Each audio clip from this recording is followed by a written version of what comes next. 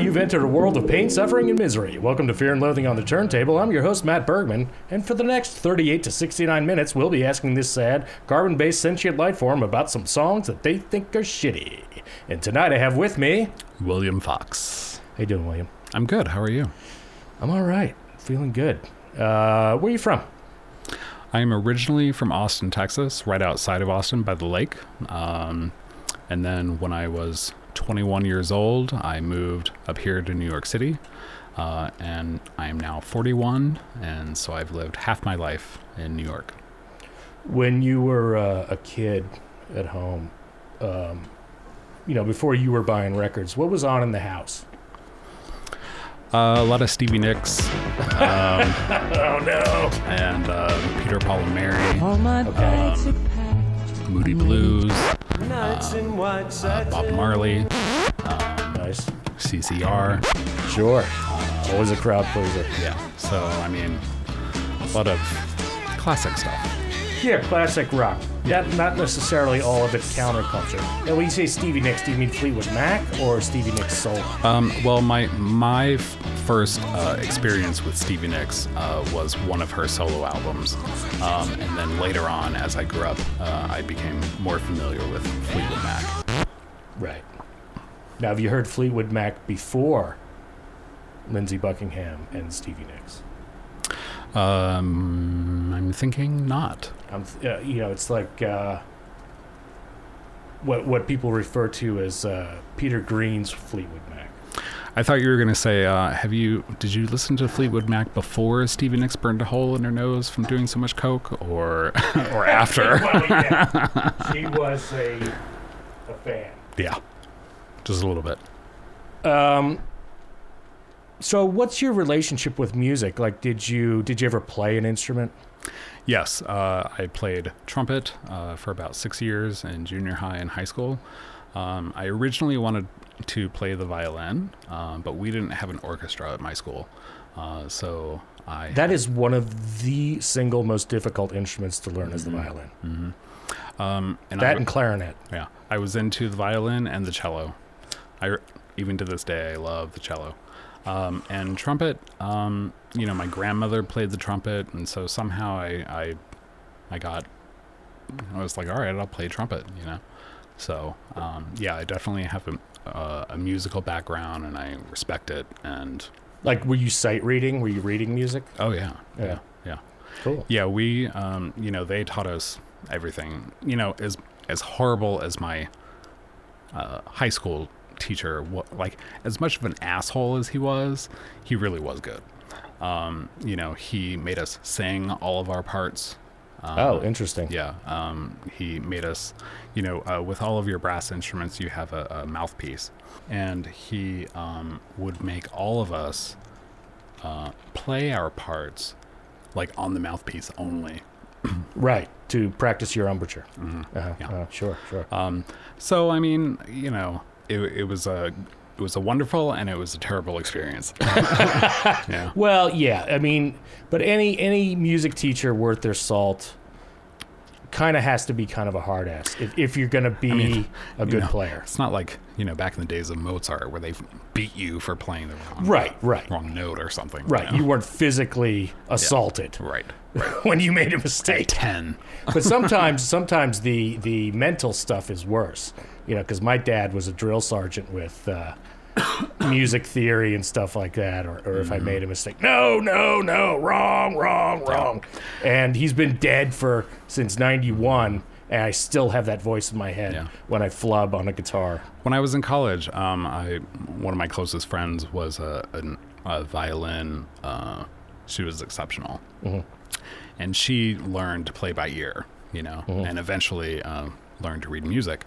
And so for her, going through her music theory classes was a real problem, and it was really difficult for her. I think she failed it the first time and then had to go on. It's a weird thing, yeah. It's mathematics. Yeah, I mean, I pretty much learned music by ear. And I had guitar teachers, but they didn't write out notes. They gave me tablature sometimes, but I had to get the timing on my own and all that stuff. And I feel like that's better than, I don't know, dots on lines never made sense to me. Mm-hmm. But maybe that's just because I never applied myself to that. But, you know, you don't have to do that. I mean, it was very confusing to me at first, you know, the notes and the quarter notes and you know, all it was very hard for me at first. Right. Because it's learning another language. You know? Yes, exactly. So now, when you started buying records, like what was the first record you bought? So I was 8 years old. I love this already. And we were at the tape store. And I wanted... You were a cassette man. Mm-hmm. So this is what, you know, 86. Okay. And I wanted to buy Cyndi Lauper. True Colors had come out. What album was that? Wasn't it called True Colors? Maybe. I don't know. I don't know her catalog enough to say. The cover is the picture of her and the sand and the mirror, and she's like... Okay, so that would have been her second or third. Yeah, it wasn't Girls Just Want to Have Fun. Right. And was Time After Time on that as well? I think so. That's a beautiful song. So. That's a great ballad.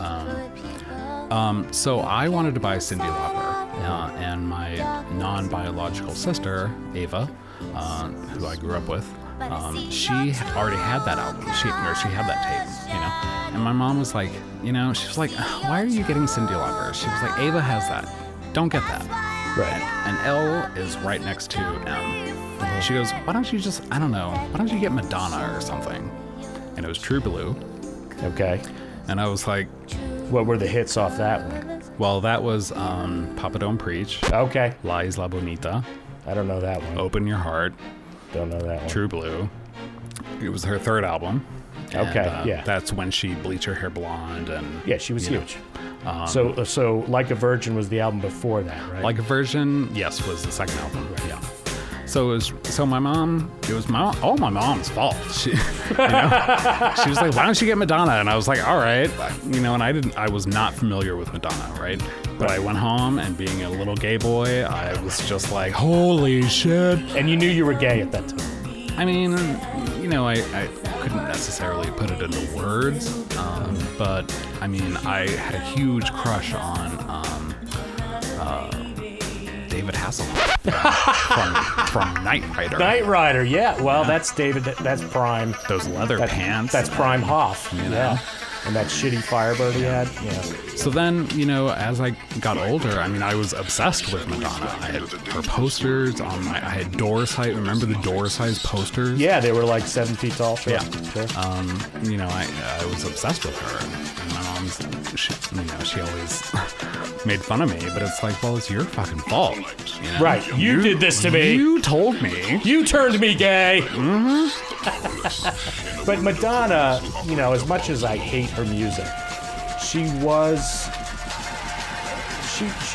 ushered in a new sort of, I don't know. Like the LGBT community really connected with her, and she lashed out against Christianity. Yeah. And she was culturally important, I guess. She lashed out at the construct, you know. Yeah. But there is a Family Guy episode where Huey, the baby, Stewie. Yes. Stewie says something about back in the 80s, blah, blah, blah. And then he goes, you know, when Madonna was relevant. Yeah.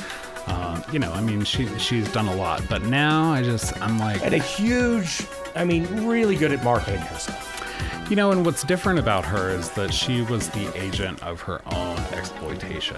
Right. She, like... No corporation or no man did that to her. She did it to herself and freely did it, you know? And, you know, her sex book, I mean, that was a huge controversy. But, I mean, those photos are beautiful. It was hot. They're beautiful photos. Totally spankable. You know? Yeah. you know, she's done a lot, but nowadays I'm like, she's just, I don't know. Well, Lady Gaga is holding the torch now. Well, Lady Gaga, the difference there is that Lady Gaga is, you know, Madonna wants to be an artist and to be super creative, and she is in her own right. Yeah.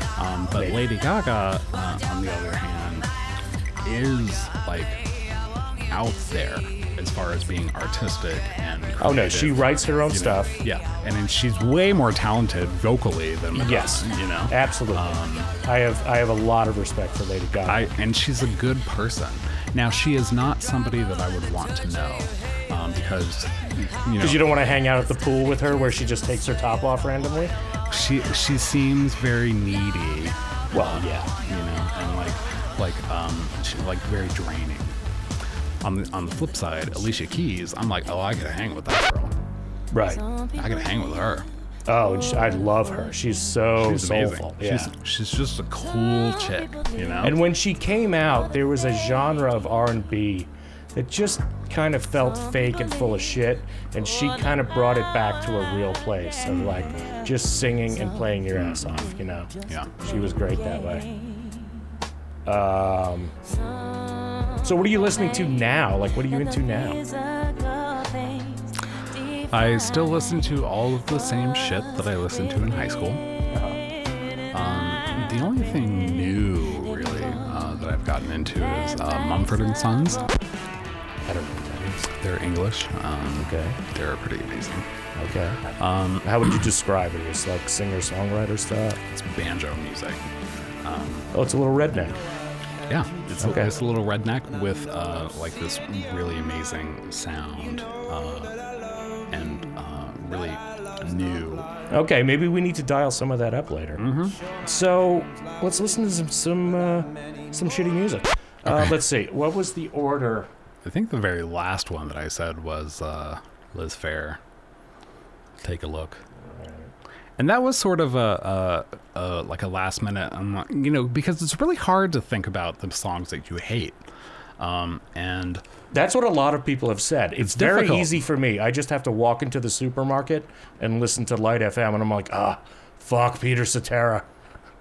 But you know the Light FM station now. It's like, you know, I don't know, but I'm shocked now at like what they're playing on it. I'm like, this is not the elevator music that it was. You know, now it's, I don't know. Like, What did it used to be though? Like when we were kids. It was like Dionne Warwick, you know, and like. You talking about like the oldie station, like CBS 101.9? Well, but I because now they're going to play grow up 80s here. songs and 90s songs. Right. Because we're that old. Yeah.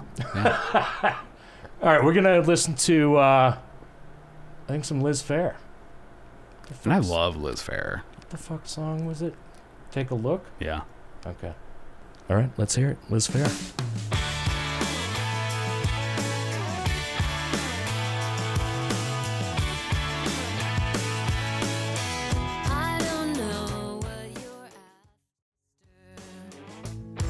This was I think this album was like a real commercial hit. Like she had commercial, like radio playable songs. Yeah, this is very radio friendly. To me, this song was just like one of the weakest on the album.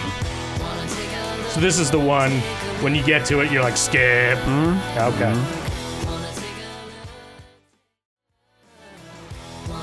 And this, like I said, you know, this album was like her first like breakthrough into mainstream, you know, music. Right. You know, her albums before that are not this, you know, but a lot of the songs on this album are really good. And then her album after this one was also really good. And then it petered out a little bit, you know. But everything before this album, you know, was not mainstream and really fucking brilliant. Her first album was a direct response to who was it? I think it was like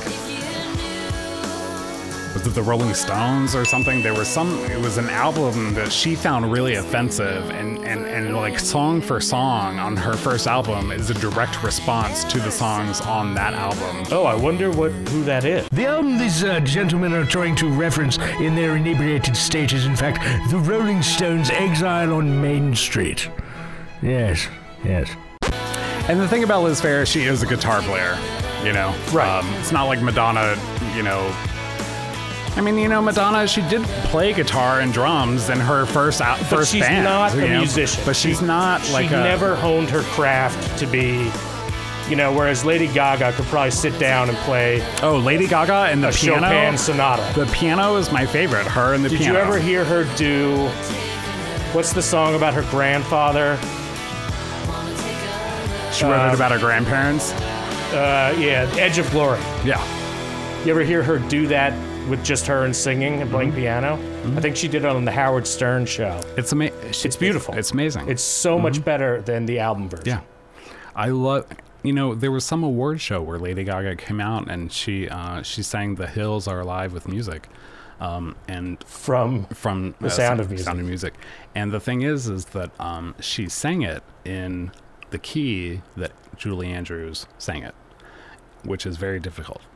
And she came out. Why was it very high? Like it's very high. It's very, you know, it's very technical, I guess. I'm not sure, but the, you know, the wow factor was that one, she came out singing this high pitched, you know, song, and a song that apparently a lot of people can't really replicate in the same key that Julie Andrews did. Right. And it was fucking amazing. And then Julie Andrews came out, and then she started crying, and she was like, "Everybody, the incomparable Julie Andrews," you know. That's also really hard with like Pandora nowadays, because you're like, oh, who is this? What is this? You know, like recently I've gotten into German pagan folk music. You know, Why not? and that's you know I feel like with most artists, their first album is always the best. You know. I can find a lot of exceptions to that. Yeah. For instance, Thundercat, what we were listening to earlier, I think that's his best album, and that's like his third or fourth. Iron Maiden, their second album is better than their first.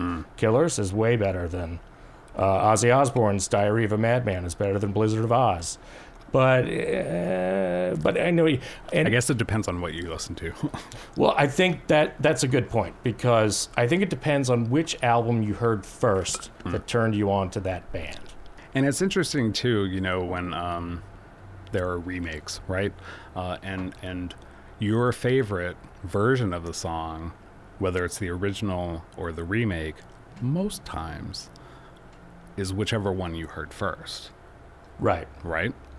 Yeah. And then there are sometimes these odd occasions where you're like, oh no, the original is way better. You know? Yeah. Right. Sure. Like when you were talking about that, what came to mind was I heard Johnny Cash do Bird on a Wire. And that's a Leonard Cohen song. So then I looked up what album that was on. And it's on Songs from a Room. Bought the album. Loved every song, except when I got to Bird on a Wire, I was like, it's not as good. It's just not as good. Yeah. Or Bob Dylan, All Along the Watchtower, compared to Jimi Hendrix. I mean, that was so good that Bob Dylan said to Jimi Hendrix, yeah, this is your song now. Because, I mean, there's no comparison, you know? Yeah, it's like Dolly with Whitney. I Will Always Love You, you know? Oh, yeah. I mean, it really was. I mean, Whitney really did take it to the next level, you know? Really? So, because I was just thinking, no, I'm all about Dolly. But that's because I heard Dolly first. Okay, see, I heard Whitney first, and then I heard Dolly. But even I feel like I saw or read something where even Dolly was like, yeah, she did an amazing job. No doubt. But Dolly was singing it about Wagon Porter, I believe his name was, which was either her manager, I think her manager for a long time, and she had to part ways with him, and she wrote that about him. So she's really singing about heartache and having to end a relationship. And I don't think they might have been romantically involved. Well, she's been married a million years, right? Yeah. Oh, I don't know. Oh, yeah. I don't She's know been enough married a about million Dolly. years. Yeah. But I do want to say, though, that we were talking about the concerts that we've been to earlier. And I did go see Dolly at Nice. what's the one in Connecticut, the casino? Foxwoods. Yes. Saw her. I just totally pulled that out of my ass. Saw her at Foxwoods. And my boyfriend's parents were over from South Africa, and they really love Dolly, and so he bought all of us tickets, and we went and saw her. And I always liked Dolly. I always thought she was great, but then I saw her in concert, and I was like, oh my god, I fucking love her! She's amazing! She is amazing. Yeah, It was awesome. It was so good. She was also just such a pioneer for women's rights within country music, and she spoke to people, down south that didn't really, equal rights movement happened in major cities first, and most of them weren't in the South. Yeah. And her doing that whole movie with Lily Tomlin, 9 to 5, that was another huge boost to the ERA. Although I don't know that she was directly involved with the movement, but she had the right tone and the right sentiment for the time. Okay, what's next? So we decided, that's really it's a crap song, right? It didn't impress me. I don't hate it. Yeah. If somebody It's at just so work bland. played it every day, I would probably learn to hate it. Yeah. But I say this a lot, but it's fairly pedestrian. And it doesn't Very middle of It the doesn't road. grab my attention in any way. There's nothing special about it. And who knows? Maybe there's nothing special about it for her.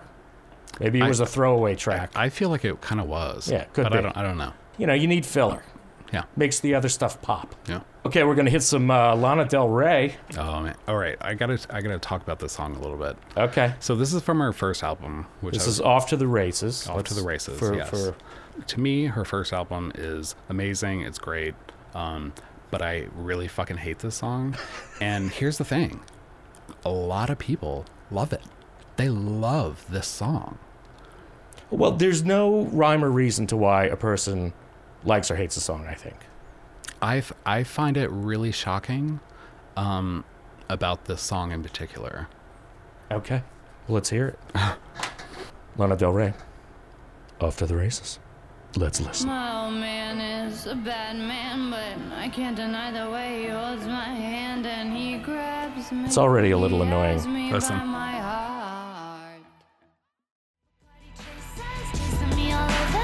Yeah, this is shit.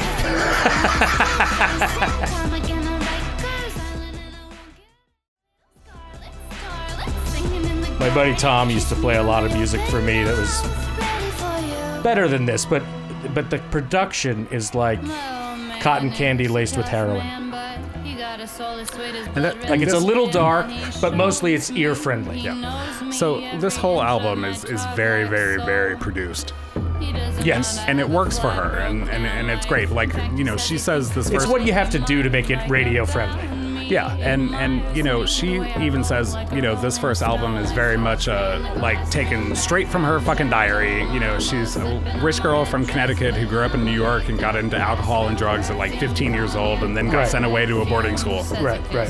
So, And that comes across. That this has that tone. and these songs on this album, I guess maybe there are 12 or something. I think 8 of them are really fucking phenomenal, Right. But this one, a ton of people like it, and I'm like, why? This is terrible.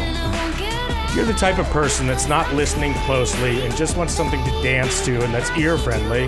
This is great background. No, I have a friend who's like, oh man, the lyrics of this song are so fucking amazing. And then I've read reviews where people are like, oh, this part where she's like, when she does her voice and she does it up like that and it's so cute, it's so amazing and wonderful. And I'm like, really? I just...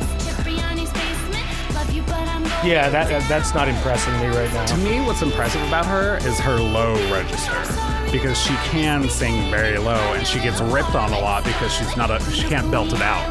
Right. But she can sing very low, and she's naturally higher pitched. Sure. But to me, I don't like her higher pitched. I like her when she sings down low. Well, wait till she gets older. She'll grow into that. Well, I mean, plenty of her songs, like She for Maleficent, that movie, she redid that song from Sleeping Beauty. I know you, I walked with you once upon a dream. You know that song? Scary that you know that much of it. So it was an orchestral song from the original ballet, right? And then Disney, when they made the movie, they used it. And so anyway, at some point it became a ballet, or I think it was originally a ballet. Yes. And then at some point somebody put words to the song. And so anyway, she does this very low, creepy version of it. It's awesome, you know? I can't believe I just sang that, Jesus Christ. Maybe we should hear that now. If you want to. Are you done with this? Yeah. You want to tap out? Yeah. I mean, it just sounds, it's just,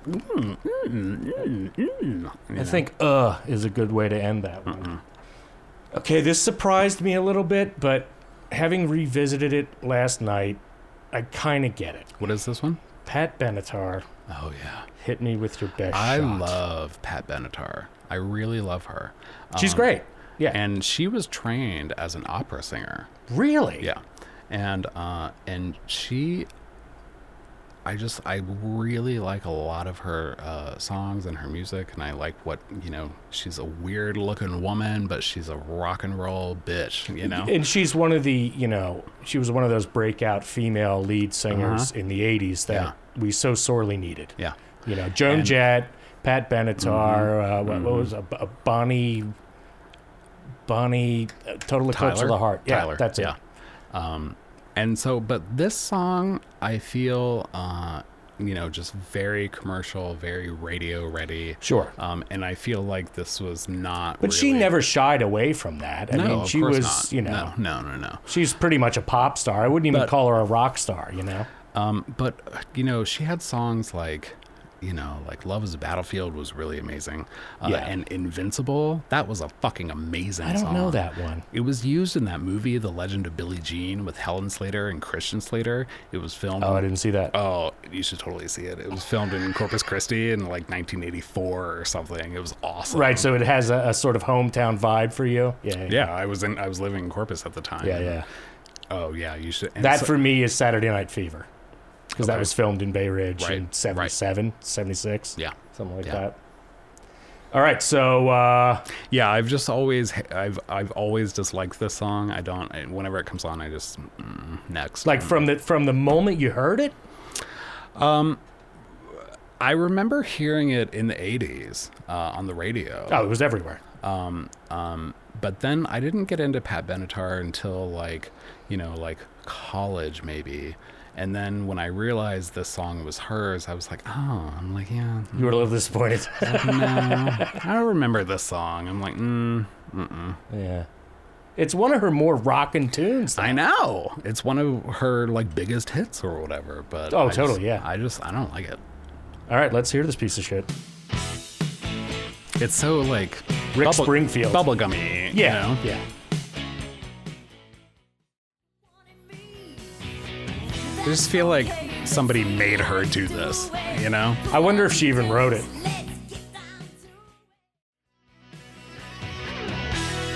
Yeah, this is something that in high school I wouldn't buy. This is fucking lame. Yeah. And also too, I've heard her live versions. I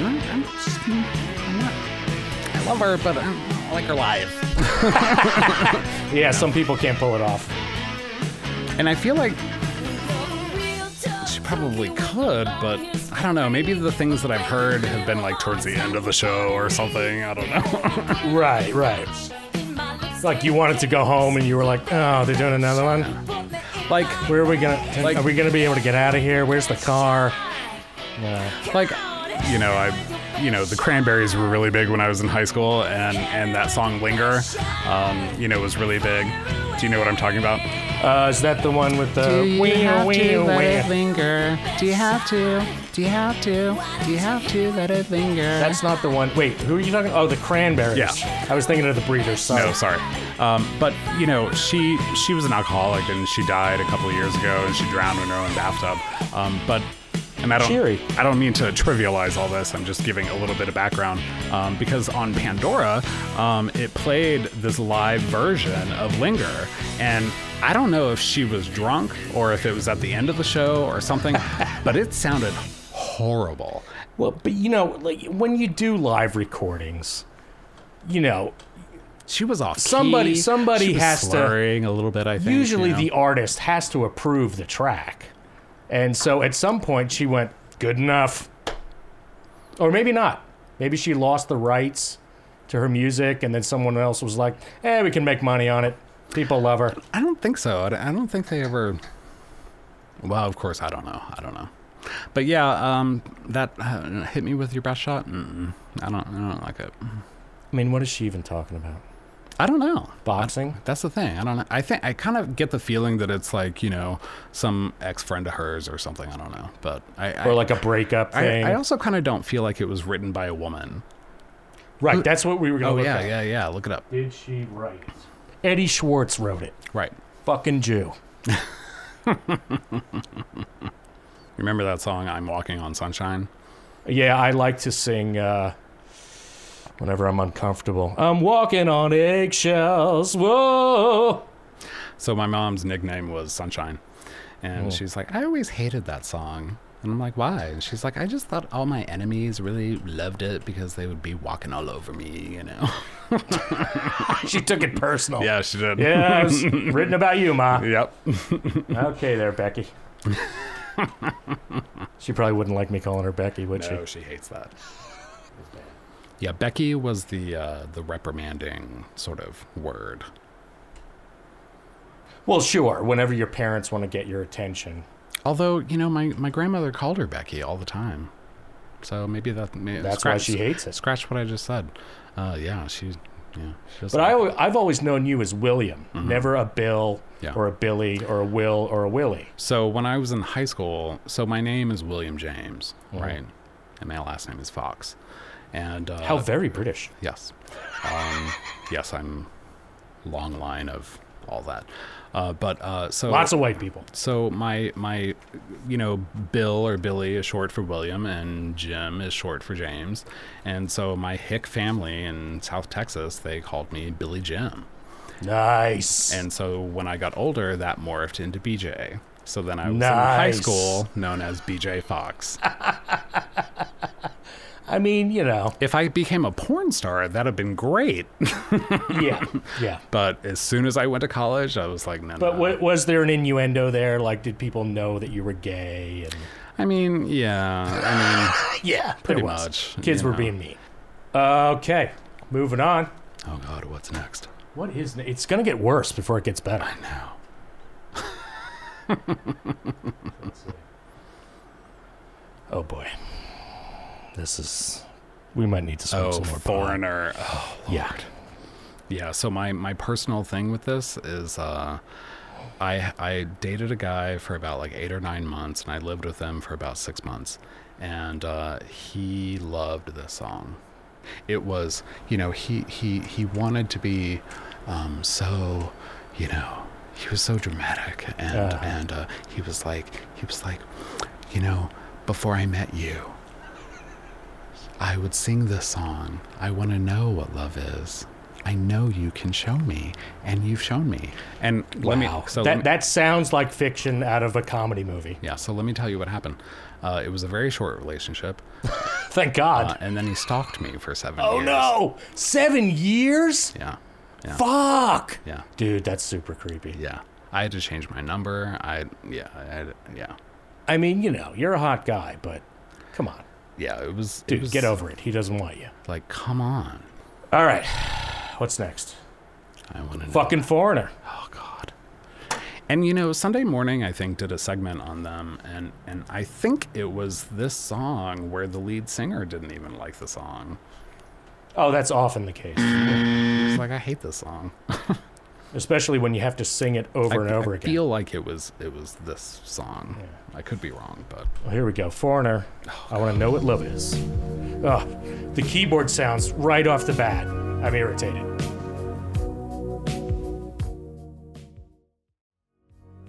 It keeps me warm. Like if I don't think there's actual bass guitar or guitar here. It's all synthesizers.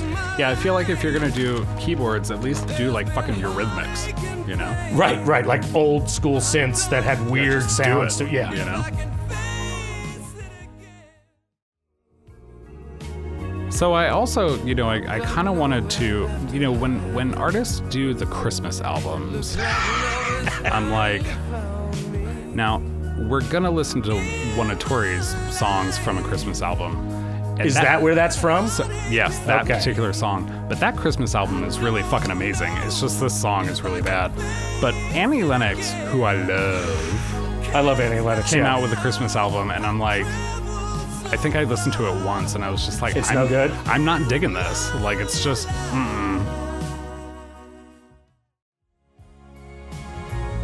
But there's some good Christmas songs out there. Like, if you want to get into the spirit, you can. You don't have to listen to fucking Bing Crosby. You don't have to listen to all the fucking carols. Well, that's the thing. It's like, with Christmas music, it's like it's the same 30 songs, 30 different ways. Right. And now what they're doing is, and they've been doing it for a few years, but it's like they're bringing songs that are not Christmas songs and making them Christmas songs. Like that song from Sound of Music.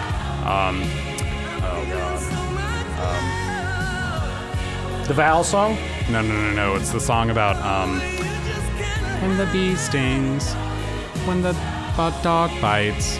Oh, yeah, I don't know it well enough to know the name of that, but I'm sure we can These look are that a up. few of my favorite Oh, things. yeah. They've made Brown that into paper, a Christmas packages song. tied up Yes, with strings. yes. Yeah. And then also, too, they've made Pachelbel's Canon a Christmas song. And I'm like, that's not a fucking Christmas song. Do you know my friend Rob Paravonian? No. He does a whole rant on Pachelbel because he grew up playing cello in school, because that's not going to get you beat up. And that was the song. And if you play cello, you play the root note of the chords over and over again. And he does this rant about there's so many pop songs with like We're Not Gonna Take It by Twisted Sister is the same. So Really? he fucking hates that. That's been his viral video. So just a little side note. So I'm friends with a very lovely tranny in the neighborhood, and I know we're not supposed to say that word anymore. But she has lived her life as a woman. A chick with a dick. Yes. Okay. And there are no chicks with dicks. It's only men with tits. Right. That's what it is. Sure. Half full, half empty. Right. It's like if you want to say chick with, okay, fine. But anyway, she's a lovely lady. And Are you trying to hook me up? no. What were we talking about before that? I was going somewhere with this. What was it? I don't know. What were we talking about right before that?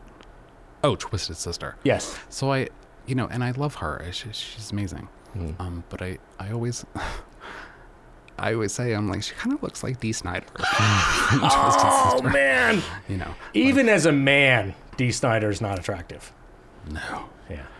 In fact, the makeup might have helped him back in the day.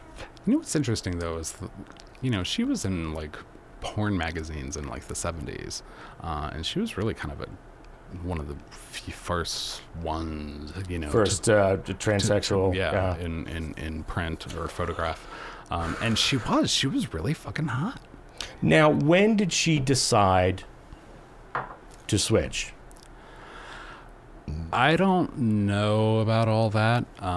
So she's, like I said, she's a lovely person, but you can't have in-depth conversations with her About that kind of stuff. No, because she's not. It's all about being a girl. And all about like, oh, I was talking to this guy the other day and blah, blah, blah, and I'm like, okay, but what about when you were so sick 2 months ago and you couldn't even talk to me? I'm like, what about that? Right. And just total gloss over it. You know what I mean? Like, right. It's not, she's not, and I don't mean to say it in a bad way, but it's like she's not sort of in depth. Now, I don't know. She's not self-aware. She's no. She's a large girl, tall and not super wide, but she's like not fat, but buxom. She's like almost voluptuous. 70, I think, almost. She's like 65 or 66, something. Right. And she the really dramatic makeup, the sequins, Right, and right. all this, The whole drag queen look. yeah, but she's not a drag queen, so she's like, all she can talk about are her shoes or her doll collection or her Right. man or whatever, you know what I mean? It's all Yeah. very on the surface. It makes me wonder. It's like, okay, you're trying to gender bend, but you're really identifying with a binary role. Like, why can't you just be who you are? You know what I mean? I think that is who she is. But you know what I mean? Like when folks just decide to, all right, I'm going to identify as this, and then because they think they're sort of rejecting a binary role of male or female, but then you're just adopting the other one. Why can't you just be who you are? Like there's a spectrum, right? We all Sure. understand that now. Yeah. And, you figure out where you lie, and you just, like William Burroughs always, people would interview him, and he would, about being gay, and he's like, why do you got to label me? And truly, why? So here's the thing. Remember in the 90s when it was, don't put me in a box, don't label me, don't, Yeah, blah, sure. blah, blah. And now, if you don't get the label just right, Exactly. you're a fucking asshole, you know? Right. And I'm like, wait a minute. I had an experience. I was on the ferry, and because it's the ferry, people are nice, and we talk to each other. And it was during the eclipse, and this woman lent me her glasses so I could see it, and and invariably the conversation goes to, "Isn't this so much nicer than riding the subway?" And I told her about this story where I had gotten out here at 86th Street, and I got to the top of the steps, and I'm going to say there's a dude there, because there was a penis involved with no pants on, but like dressed as a female at the top and gaudy makeup and just some kind of weird meth mess. And just standing there? Yeah, Or- and I said, and I used the word transvestite. Yeah. And she got all grammar police on me. How I long said- ago was this? When was this? This was the eclipse, a year and a half, 2 years ago, Okay. something like that. Yeah. And I was like, and she's, we use trans now and this and that, and I was like, okay, but you're but missing. you don't have any pants on. You're so- missing the point of the story. There's a guy with no pants on Yeah. that Dick children out. could see. Right. That was my point, was I don't need to see this train wreck, whatever it is. I don't care how they label themselves. Put some clothes on. But and then I and talked maybe to- we can talk about it. Right. And then I talked to my friend Mark about it, who's a gay man. And he said, well, you're not incorrect.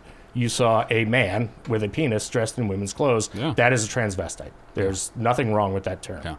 Yeah. I think it's just very confusing now. The younger generation, they're, the whole pronoun thing. It's they're getting obsessed. And I'm like, why does there have to be 60 different ones? It's too much. I'm like, Yeah, it's too much. Thank you.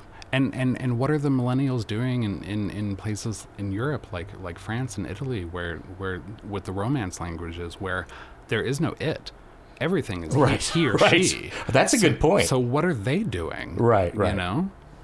I don't know. Yeah. It's getting ridiculous. I just want to go back to the don't put me in a box and don't label me. I think that's the healthiest way know? to go. Like, why do we need? Well, let's stop labeling things. like Panopolis or whatever or bisexual. What the fuck is Panopolis?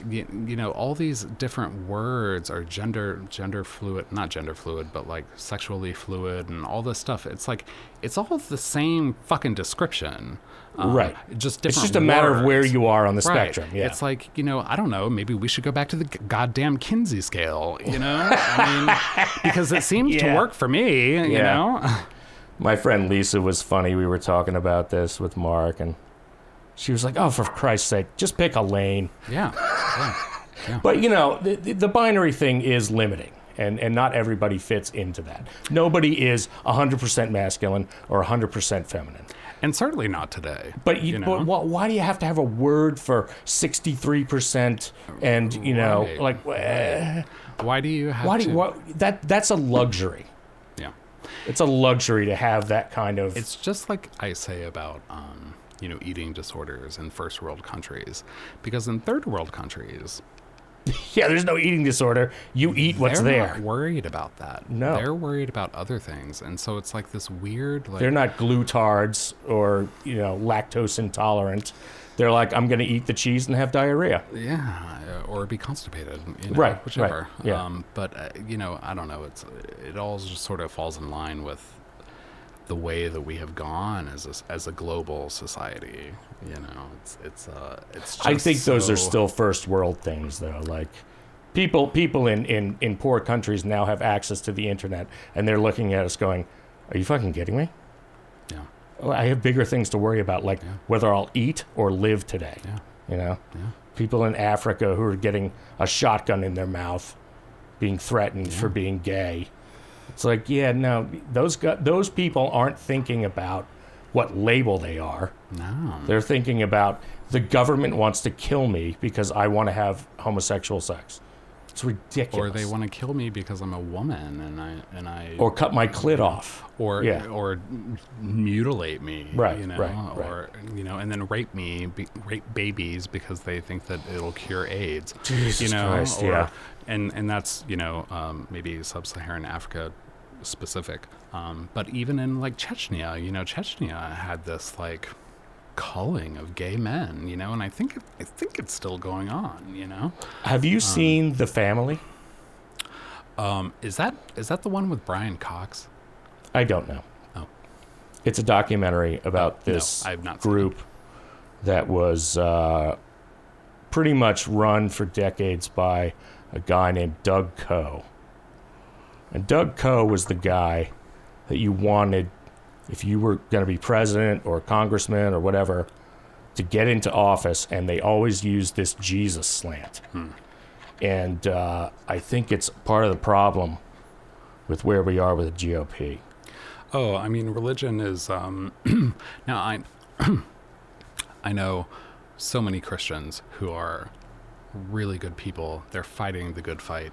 Absolutely. And those people I don't have a problem with. No. I don't subscribe to it, but you do you and be good. Yeah. But it's when any man always perverts any sort of religion, because the foundings of Because it has power. right, and the foundings of basically all religions are good. Yes, I agree. Most of them. I think Islam does. I mean, Bill Maher talks all the time about how Islam does say kill whatever, but The Muslim teachings people of Muhammad are pretty parallel with Jesus. Well, but so many Muslims, they don't listen to that part of the Quran. Right. Just like so many Christians don't listen to the parts of the Bible about stoning your wife or whatever. Right, right, exactly. I mean, so we pick and choose. And the thing is like, even with pagan religions, what I'm finding about it, and I was telling you about earlier, it's like it's all cliquish and it's all a form of control. Yes. And as long as you are a person who doesn't use religion as a platform to judge and condemn other people, then more power to you, Yeah, my grandmother was a devout Catholic all of her life. Mine was Southern Baptist. And I never heard one preachy word from her. Yep. She went to church every week. She taught Sunday school. But she never tried to, she knew I was not, I mean, I never declared myself agnostic, but I was not a Christian. And I was not a Jew in the religious sense. But she never said word once. She knew I was a good kid and I was okay. Yeah. What's that about? So I can't see you, and also I have to pee. I'm backlit? Yeah. Okay, let's take a break. Okay. Clean. I mean, really clean. And it holds any set I want. New beer-enriched shampoo, Body on Tap, gives your hair super body, super hold. Brewed with 1/3 real beer. Wow. But don't drink it. Just shampoo. Whether I roll it, pin it, curl it, or blow it dry. It gives my hair super body, super hold. And the shine of your life. It's the beer shampoo that does it in 3 bodybuilding formulas. That's body. On Tap.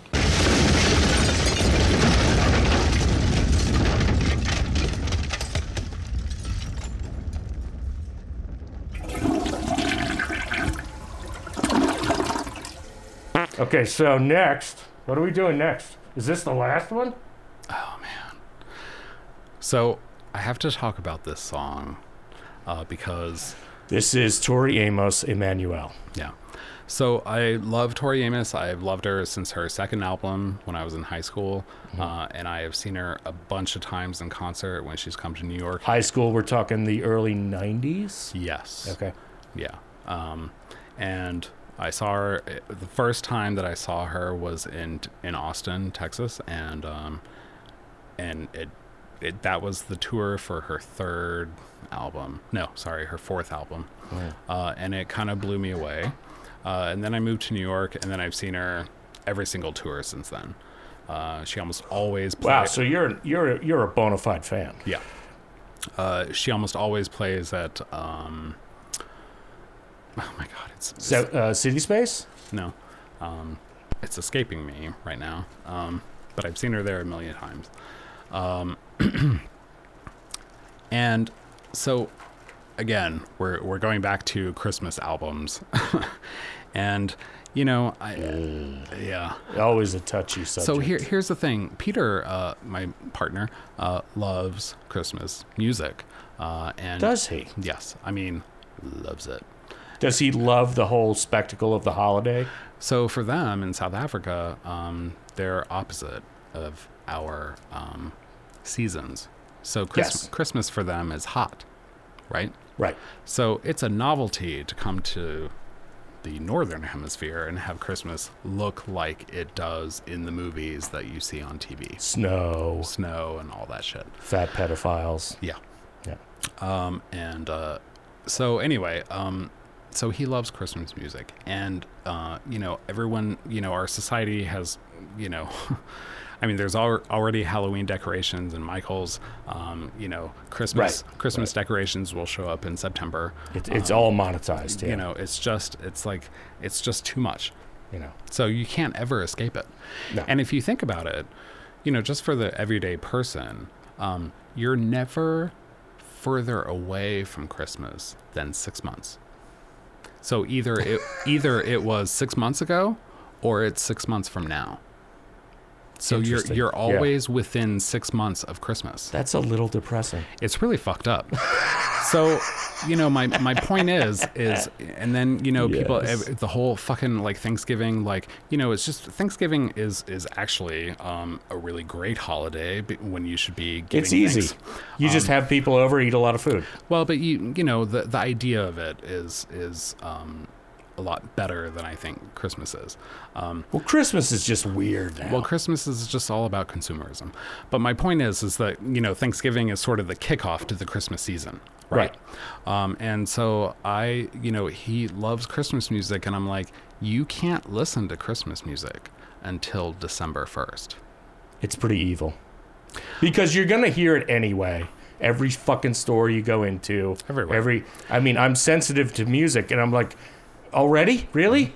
Come on. And here's the thing. It's I think based on my Facebook posts around every Christmas season, people probably think that I hate Christmas, but I don't. I actually really love Christmas. I think Christmas is really awesome, but I hate how it starts in September and basically, it's just, and Black Friday, don't even get me started on Black Friday. People die. People die. It's horrible. That's ridiculous. It's turned into a fucking circus. Yeah. And also too, there's always melancholy surrounded with Christmas, and it's because people die around the holidays. Generally speaking, sure. A lot of people die around the holidays. Winter, they're depressed. Right. Yeah. And also, people hang on until as long as they can, and also too, there is something cosmic that happens around that time period. And yeah, you think people so? I definitely think so. And my mom is pagan, and so there's a whole thing about fuck the veil at Halloween. It's the veil around Christmas that is lifted, and that's when people go. But all right. So I don't like a lot of Christmas music, right? Me neither. And preaching to the choir, brother. I'm not really about it. That's why I'm like, you can listen to it on December 1st, and then it's over December 26th, right? I agree. And so I'm not really about artists who put out the Christmas albums. Right. I don't think it's necessary. So Tori Amos. It's a money grab. Yes. Tori Amos with this Christmas album, to me, this album is one of her most brilliant. Mm. And that's why this song I hate so much. I have always loved this song as a Christmas song, and I definitely believe that it should be sung by somebody with a low register, either a man or a woman who has a low register. Right. Tori's register is really high, and it doesn't work for this song. Interesting. Play it. Let's fucking hear it. Mm-hmm.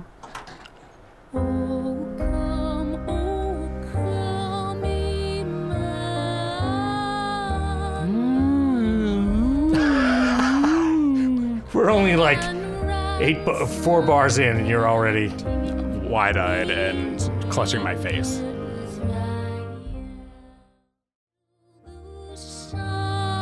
You don't know this song? I don't think so. You're Catholic. I'm not. But you were raised Catholic. I wasn't. But your grandmother, you went to church with your grandmother, right? I didn't. I thought you just told me that you... My grandmother, my mom's side of the family is Catholic, but maybe I went to a couple of Easter masses. Oh, okay. But no, I didn't go to a you don't have any school. sort of any affiliation with Christmas hymns and... I went to a Lutheran school from grades 1 through 3 and had to go to those masses, but it was just like, oh, I gotta be here. It was like a class. I went to church with my grandmother, and she was Southern Baptist. Southern Baptist. Well, You know. well, that's an intense scene, too. Yeah, she, like we were speaking about earlier, she is the real deal Christian, very good-natured, not judgmental, Right. whatever.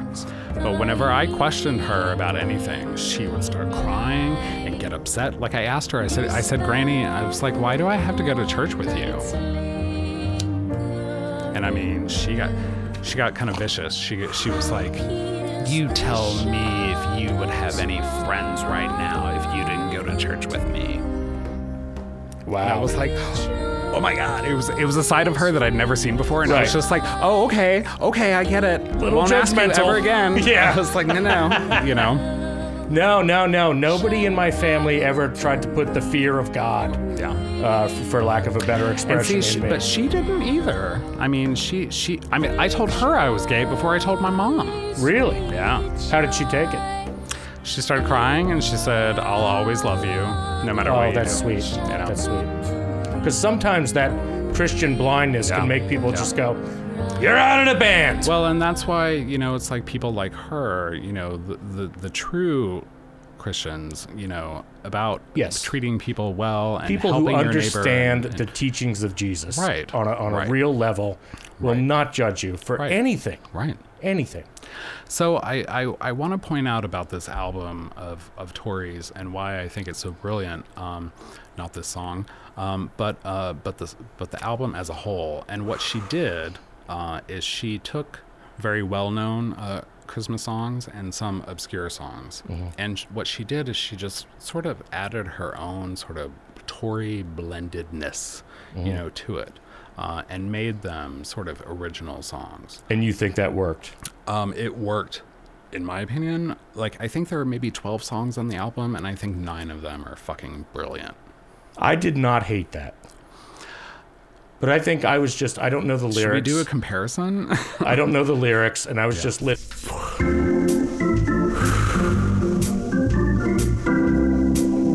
No one cares. No one cares what these Americans think about music, about art. What do they know? So are we ready for my, like, clear... it's not going to be a very clear-headed song. But No, we're actually doing the song that you used to hate, but now you love, That's right. which is by the Carpenters, Yeah. Close to You, So written by Burt Bacharach. So Peter, the Carpenters are one of Peter's favorites. And it's not that I disliked the Carpenters before, I just wasn't familiar with them. Right. And it always just seemed a little... You were indifferent. It just seemed a little goody two-shoes, and very white bread, Yes.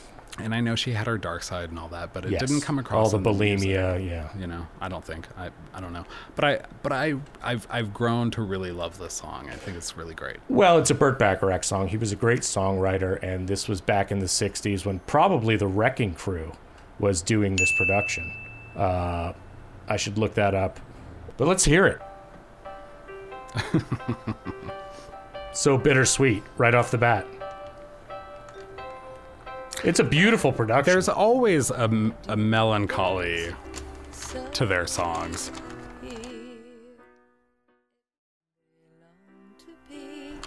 It's like Winnie the Pooh. What? Well, like Winnie the Pooh always just sort of has this innate, you know, sadness and melancholy to him, you know. You sure you're not thinking of Eeyore? Well, Eeyore is definitely, you know. He's just depressed. But all of Winnie the Pooh is kind of like that, you know. Maybe Yeah. except for Tigger. It wasn't. But I feel like, you know, the Carpenters, like, even though it sounds really sort of happy and whatever, like their music is really. It's got a melancholy to it. There's a But juxtaposition, Is yes. that because we know her history? Like, was it like that then?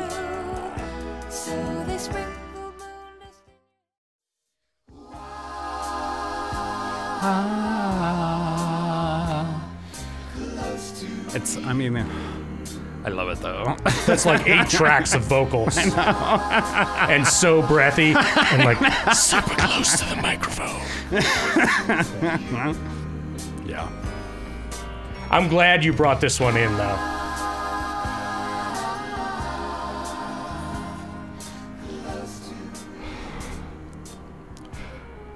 We've only stopped one song.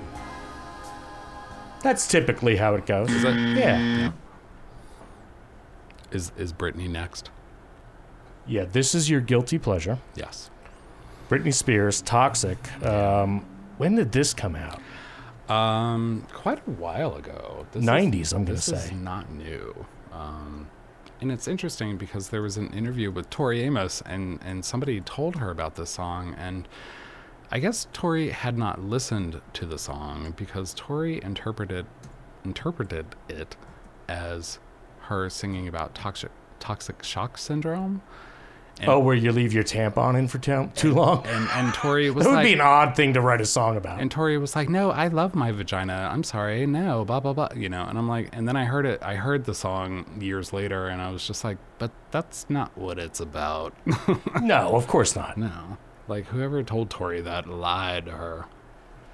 I have to say, I listened to this last night, and I remember this being on the radio, but I don't think I had MTV or was listening to the radio at the time, so I have not been overexposed. And I don't hate it. I don't hate it either.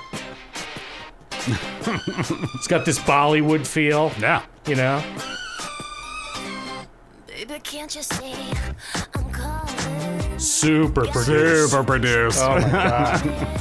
But it sounds good. Who was her producer? Probably some bigwig at the Fucking I time. know. There's no escape. Yeah, you're not going to meditate to this. But good for her resisting 4 on the floor. You know, we're not just hearing. I'm sure there's a remix. You know, she's a complicated individual. Remember the whole Bald leave Britney alone. Bald Britney with a baseball bat. No, I don't remember that. Well, yeah, leave Britney alone. Okay, so that dude, he became a porn star. I knew that. Yeah. But didn't he was like under a sheet. Under a sheet. He was like in a sheet fort. And here's the thing. And it's talking about he was obviously so trashed. I mean, Right. Because why would you be so upset about somebody you don't even fucking know. right? You know. Fucking love David Bowie. Amazing artist. Redefined himself every couple of albums. Right. But I don't know him. Yeah. I'm not gonna mourn him. It sucks. I feel I look at it the other way. I feel lucky that I was alive at the same time Yeah. as David Bowie. Well, I think you mourn the passing of, you know, this musical genius who did contribute so much, you know. Did you hear the last album? I did not. I heard that it was all about, you know, him dying and that it was really fucking amazing. It's not just about him dying, though. It's a love note to his fans. Yeah. And he really didn't hold back. Because, you know, he was a saxophone player and understood jazz. He understood music on that level and just dialed everything back depending on the era that he was in. Yeah. I mean, fucking genius. Yeah, and I mean, he did shit that people should not have been doing at that time, you know? Right. You know, quote Broke unquote. a lot of cultural mores Right. by being bisexual. Right. Although, you know, in later years, he was like, yeah, that was all just publicity. Oh, really? Oh, I didn't know that. But good for him. But good for him for marrying him on. Because he made Jesus it okay Christ. to be a fucking weirdo. Right. Whether, you know, not that being gay is a weirdo, but being different. Outside of the norm. yes, you he know? made it okay to be different. Yeah. And that was important for... I'd rather smoke a cigarette and listen to bad jazz than this podcast. Or Dream On by Aerosmith. I had that on a previous episode, but really, you love that song.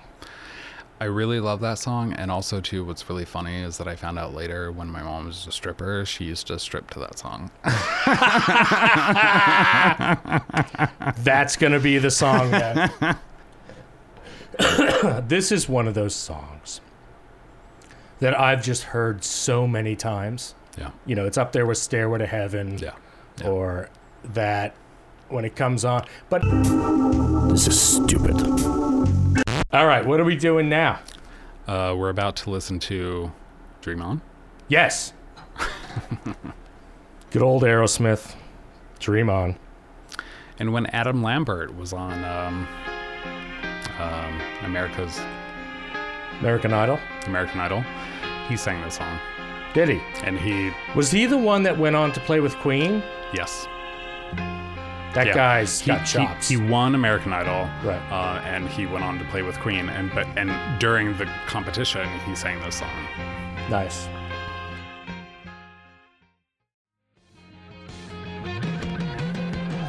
This ridiculous panning of guitars. I know on either side. Yeah, it was so 70s. Yeah. And now it's like, that's just dumb. Yeah. That's just dumb.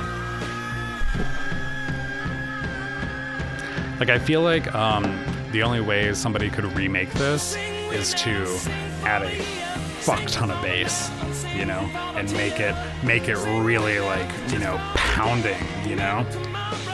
I don't know. I don't think it can be redone. I think this is the Nobody's definitive done version. it, so Right. You know. Well, no, people have done it live. no, I mean, people haven't remade it and made that like super heavy bass and made it really heavy. Right. Nobody's recorded this as a studio production and bested it. Yeah. Correct. No. And you know, Edge of 17, Stevie Nicks, people have tried to remake it, and Really? and it just doesn't work. I don't even know that song. Really? Yeah. It's like an 8-minute song. Well, you know that I'm not a Stevie Nicks fan. I so. know. No, Edge of 17 is Okay. an amazing song. But what I was gonna say, leading up to White Rabbit, it's like I don't know that I've ever heard anyone attempt to remake White Rabbit, because you can't. I mean, I've heard cover bands do. Have you? Yeah, but it's never as good. Yeah. It's never as good. Yeah. All right, let's dial that up. I mean, this is classic counterculture. This was an iconic song. This was I still own my mom's copy of this vinyl. Just everything about it, the progression. Well, and also it's about Alice in Wonderland, which is one of my favorite childhood movies. Yeah. And I still believe that I suffer from Alice in Wonderland syndrome, which is I have very good advice, but I very seldom take it. Oh yeah.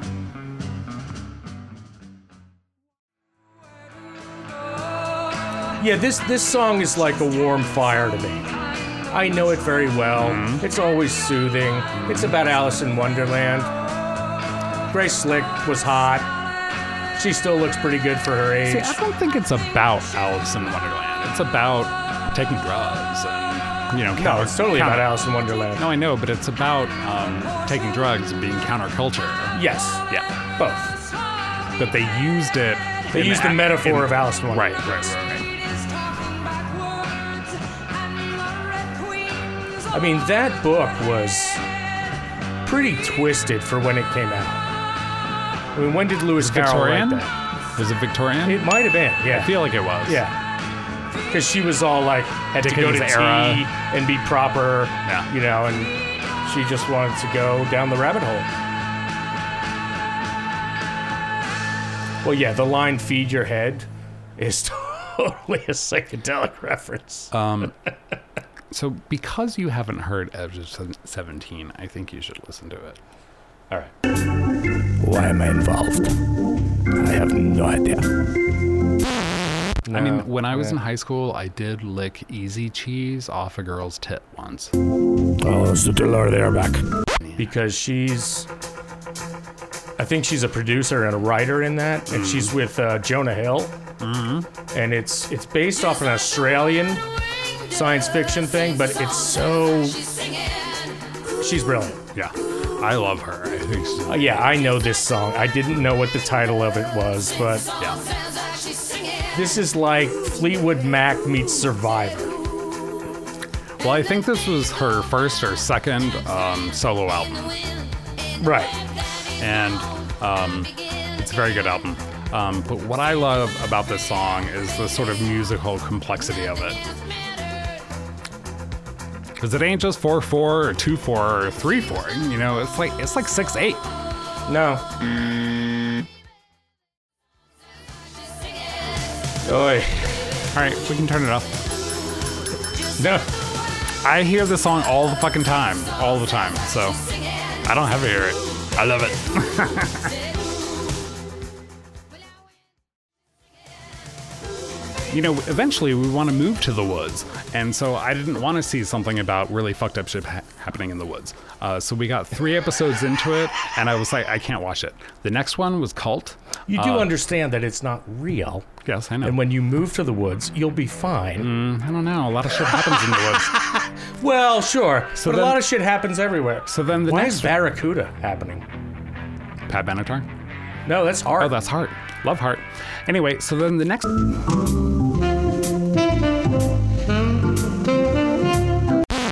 way. Well, because that's the other option. And I was like, no. I'm like, no, you can't. No. No.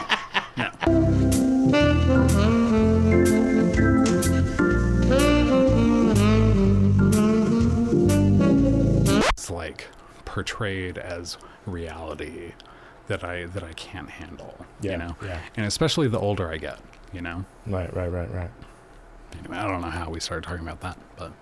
That's okay. This is open to tangential conversations. But I think we're going to wrap it up. Okay. Thank you, William. This has been super fun. Super And, fun. I was a little apprehensive about it, but it was really cool to sit around and talk about shit that we hate. Yes. Thank you. Thank you. Well, there you have it, kids. Episode 9. Took us a while to get around to this one due to massive anxiety and crippling depression as a result of not leaving the house in fucking forever. I would apologize, but the fact is I'm not sorry. Shit happens. I'd like to thank my guest, William Fox, without whom I'd have nothing to do these days. This episode was taped before the lockdown here in New York City, so social distancing was not needed at the time and no one was at risk from coronavirus. However, serious psychological damage is always a risk here. And remember, kids, for as long as there's been music, most of it's been terrible.